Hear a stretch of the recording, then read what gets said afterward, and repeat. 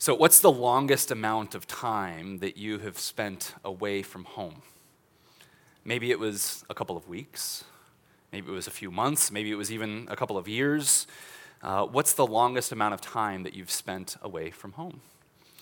So, for me, right after I graduated college, I took this 3-month backpacking trip around the world with some friends. It was the adventure of a lifetime. And I have been trying my hardest the last 3 years as pastor of Restoration not to use this as a sermon illustration because I can talk forever about this trip, and I just absolutely loved it. You know how you have these stories in your mind of when you meet someone and you're just like looking for the opportunity to bring up this story, you know? Like we all have those kinds of things, and for me it's this trip. You know, I love talking about it. So anyway, it was super, super fun. For the first 2 months, and I'm not going to talk forever about it, I promise. For the first 2 months, we backpacked throughout Asia, and then the third month was in Europe. And I absolutely loved meeting new people. So many different people who grew up in lifestyles that were absolutely different from mine. Their way of thinking, their way of talking was very different than mine. And so it's just so fun to compare customs and ideas about the world, to compare food, to see different architecture, different landscapes that are around the world. It was absolutely exciting. But towards the end of this trip, I had a huge hunger for home. I missed my family a lot. And I also missed hamburgers, like real hamburgers, not fake yak burgers. Like I love American food, and I also miss this really cute friend that I had. Her name was Molly. I missed her tremendously on this trip. I learned on that trip how much I really missed Molly. There were a lot of things that I was just absolutely excited to see again. Well, there was one night in particular that I got very lost. It was in Italy. It was in Venice. And if you've ever been to Venice, you know that city is easy to get lost in. It's not a gridlock. It's built on like old rivers and canals, and it's no offense to the Italians, it's a mess. And it smells kind of weird. At least it did then, too. So anyway, this was in 2005, so it was before the invention of the iPhone, so it's not like I could just pull out my phone and be like, beep, boop, boop, you know, and find my way back to the hotel. Like, that was not an option. And so what I did is I had this map, which I couldn't read, and I just wandered around the city for hours. And it was so late. And at one point, I even found this payphone, and I called my mom, Collect, and I was like, Mom, I'm in the middle of Venice. I can't find my way home. And I remember just being in tears, like talking to my mom from this payphone in the middle of nowhere, just absolutely lost. It was so pathetic. It was so sad. You know, just telling my mom, like, I'm so ready to come home. I was also really hungry for the church. I missed being with the worshiping people of God. I missed hearing the songs that encouraged my soul. I missed hearing the scriptures publicly read. And I especially missed the sacrament. I missed coming to the table and being nourished by the presence of Jesus Christ himself. I missed that tremendously. And in Asia, it was really hard for us to find churches. In Europe, they're a bit more prevalent. And so there was one day where this French Catholic friend who I had made in Assisi, and again, I can talk forever about how beautiful Assisi is, and he invited me to go to a mass service with him. And it was beautiful. I loved it. It was actually the same place that St. Francis built his church. It was so cool to actually be at a service there in this beautiful, beautiful place. And I was hungry. I was hungry for the sacrament. I wanted to participate. And if you're familiar with the Catholic tradition, you know that usually you can't partake in communion unless you yourself are Catholic, or you kind of cheat and you don't tell anybody, you know, but we can talk about that later. And so I remember sitting there next to my Catholic friend, and as they were dismissing the rows to go forward, I chose just to remain seated because I didn't want to offend this friend, and I didn't want to just compromise the integrity of the service, you know, so I was like, you know what, I'm just going to stay seated, no big deal. And I could tell that my friend, he was bothered by this. And he leaned over to me, and I'll never forget what he said. He said, aren't you coming forward? And I was like, no, I can't. And I explained why. And he said, are you hungry? And that just cut me to the core. Like all of the longing that I had been feeling that entire summer, the missing home, the missing family, missing my spiritual community, all of that just kind of in a split second just exploded in my heart. I missed the presence of God and all of the comforts and the joys that come with that. And so I said, yeah, of course I'm hungry. And so he didn't even say a word. He just kind of motioned with his hand for me to go and follow him, and I felt permission then to go and receive from the church. It was a wonderful, beautiful moment. So we are now in the season of Lent. Here we are. It started in this room at Ash Wednesday a few nights ago, and this is the first Sunday of Lent. And I can't speak for all of you. I can't speak for all of you who are watching us on the live stream as well. But I do know that for a lot of us at Restoration, we get like really strange giddy around the season of Lent. And it's kind of strange, like no offense, but it's weird that we get really happy and excited for Lent. There's a couple of you who will go out of your way to tell me every year, like, hey, Pastor, just so you know, I love Lent. It's my favorite season of the year. And I'm like, that's kind of weird because it's a season of penitence. It's a season of fasting. It's not necessarily a happy season. It's a season in which we continually turn to one another and we turn and ask our own selves, are you hungry? It's a question that we're obsessed with throughout the season of Lent. Are you hungry? What do you desire? What do you long for? What's home for you? Where do you place your desires and your greatest securities? What is home for you? This season, like I said, we get giddy for it, and it's strange to do so. It begins by us literally smearing dirt on each other's heads, saying, you came from the dust, and you're going to die. That's one of the things that we do. And also on Sundays, what we do is we take the most uncomfortable part of our liturgy, the confession, and we bring it to the front of the service, and we make it really long, Like these are just funny things that we do. Our songs are more solemn. The room itself feels a little bit darker.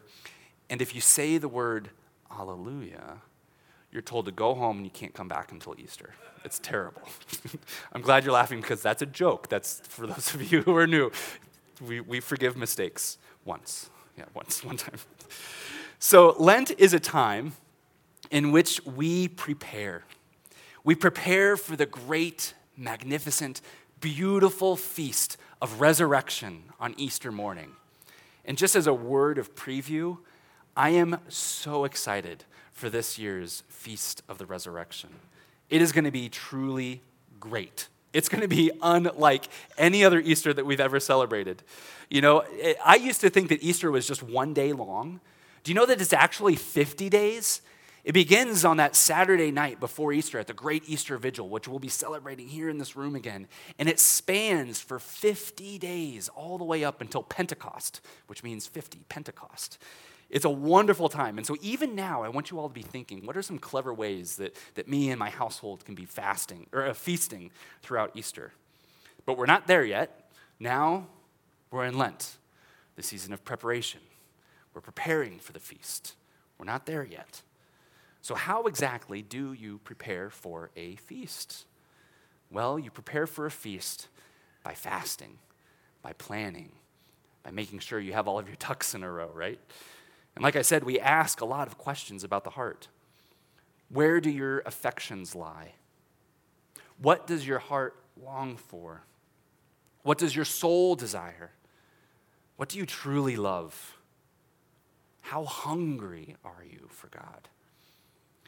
Now, the first Sunday in Lent is always the same reading from different Gospels. This year, it's the temptation of Jesus in the wilderness, and this year we're looking at it through the lens of the evangelist Mark.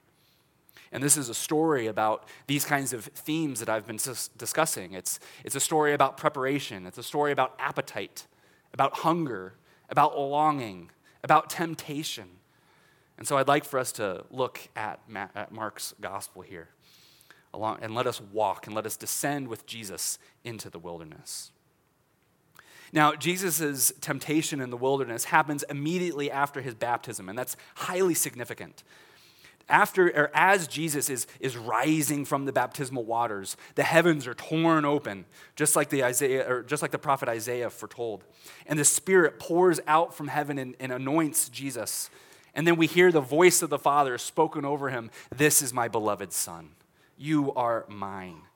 And from here, after his baptism, Mark tells us that it's immediately after this moment in which that Spirit that just newly anointed Jesus immediately drives him out into the wilderness. And Jesus is in the wilderness for 40 days being tempted by Satan. For 40 days, Noah and his family and God's creatures drifted in the ark, bobbing up and down on this ocean, this global ocean of God's judgment. For 40 years, the Jewish people wandered throughout the wilderness, hoping for home, eating heavenly bread, but still grumbling and chasing after idols. Moses was on Mount Sinai for 40 days, receiving instructions from God on how to establish law among this infantile nation. The prophet Elijah, he had his 40 days in the wilderness too, a time filled with confusion and testing. You see, in the Bible, the number 40, it's more than just testing. It's more than that. The seasons that are marked by the number 40 remind us that we are fragile and that we are in need of God's leading. We're in need of God's hand to be present in our lives, to take hold of us sometimes, and to help us when we get lost. 40 represents the sufferings, the trials, and the hunger of the human experience. Well, for you, it might not be 40 literal days, but I would wager that every single person in this room has experienced a season of 40. Maybe it's 40 days of saying goodbye to a loved one. Maybe it's 40 weeks of enduring chemotherapy. Maybe it's 40 months of trying to conceive a child. Maybe you're in the middle of your season of 40 right now. Well, my point is this. This year, maybe this Lent, isn't so much about us entering into Jesus' wilderness experience, but maybe this year, this Lent, is about you realizing that Jesus enters into your wilderness experience, that he enters into your season of 40, that he walks with you. He experiences the same hungers that you're wrestling with, the same pains, the betrayals. He experiences that right alongside you. There's this really curious phrase that's tucked within this passage. Scholars debate what it means. No one quite knows for sure. But here in Mark's version of the temptation, we're told that Jesus was with the wild animals. Matthew and Luke, they don't say that phrase. And wild animals, that's not a phrase that really pops up in the Old Testament. So it's not like Mark is necessarily quoting something familiar. But what we do know is that Mark is writing this gospel story to the community of believers in Rome. And many of these believers in the Roman church, they were being severely persecuted. Many of whom were former pagans themselves and who had been wrapped up in just heinous, bizarre temple practices. And after converting to Christianity, some of these believers were then betrayed by their family members. They were seen as outcasts. They were seen as betraying the entire Roman Empire, and so we ought to turn them in. And so the family members would do that. They were reported to the Roman authorities. They were condemned to death. And some of these believers were even taken into the Roman Colosseum. And before massive crowds, they were thrown before the wild animals. Can you imagine that? Like, what a humiliating, an absolutely painful way to die. And then for the rest of the community, knowing that your brother or your sister was killed in this way would never leave your memory. And so we read here in Mark's gospel, Jesus is with the wild animals. Jesus knows the physical pain of your community. He knows what it's like to be hungry, to desire wholeness. He knows what it's like to be facing the eyes of these beady eyes of animals that want to eat you and devour you. He knows the relational hunger. He knows what it's like to be isolated from friends and family. He knows the mockery and the betrayal and the loneliness and the hunger pains of your soul that accompanies those moments. So the first thing I want us to take away from this passage is that Jesus knows your hunger. He knows your hunger. Well, next we're also told in this passage that Jesus is tempted by Satan. Now, some scholars who think they're very smart in commenting on this passage will say that the presence of the devil is merely allegorical, that he's just an imaginary sort of metaphorical figure in this story, that Jesus didn't actually see Satan, because that would be crazy, right? And, so it's just simply a metaphorical presence. Well, how sophisticated, right? Like, how enlightened of you to be able to say that. Because as we turn through the pages of the Bible, from the beginning to the end, the Bible is emphatic about the real, personal, prevalent, and powerful presence of evil. All throughout the pages, you'll see it. So I've shared this story with you before, but I really like it, and I think it brings home the point here. But several years ago, a lot of the Anglican churches here in America were under the headship of Rwandan bishops. And it was a really sweet season because these Rwandan bishops would come over and they would preach at our churches. They would talk to us. They would share stories about what faith was like on their side of the globe. And I remember in one moment in particular in seminary, our church was visited by Bishop John Rushahana of Rwanda. And after the church service, our priest arranged a time for him to sit down with the seminarians. So it was really cool, just a small, intimate gathering after the church service. And I remember one of my buddies, John, he asked Bishop Rushahana, he said, what's something that you've found to be different here in the American church as opposed to the Rwandan church? Great question. Well, Bishop John leaned forward and he said, you Americans have no idea what evil is. Like, that's a chilling thing to be told by an African bishop. You have no idea what evil is. You see, back in the 90s, Rwanda had experienced a massive genocide. Over the course of 100 days, 1 million people were slaughtered, were killed. And very tragically, it was oftentimes the church who were causing this to happen. Pastors would lure Tutsis into the church buildings and burn them down. Absolutely evil, completely heinous. The Rwandan genocide saw 6 times the death rate as the Nazi exterminations. And so when the bishop gently said that to us, he was reminding us that we Americans really haven't wrestled with the presence of evil in ways that his people have. So if your assessment is to, when you look and you see things, evil of this level, and your stance is to simply say Satan is a metaphor, if your worldview doesn't see Satan as a personal reality, then quite honestly, I don't think you're paying attention to what's going on in the world. I don't think you're taking life seriously enough. Your worldview isn't seeing the fact that evil is a powerful and personal presence. The Bible says that evil prowls around like a scavenger, seeking to devour those who are already broken and weak. You see, the devil, he sees your hunger. Jesus sees your hunger, and he wants to be with you. He wants to comfort you. The devil sees your hunger. He sees your hunger, your desires for peace, your desires for personal wholeness, your desires for victory over sin, and he pounces on you. Satan amplifies and magnifies and exacerbates our hunger.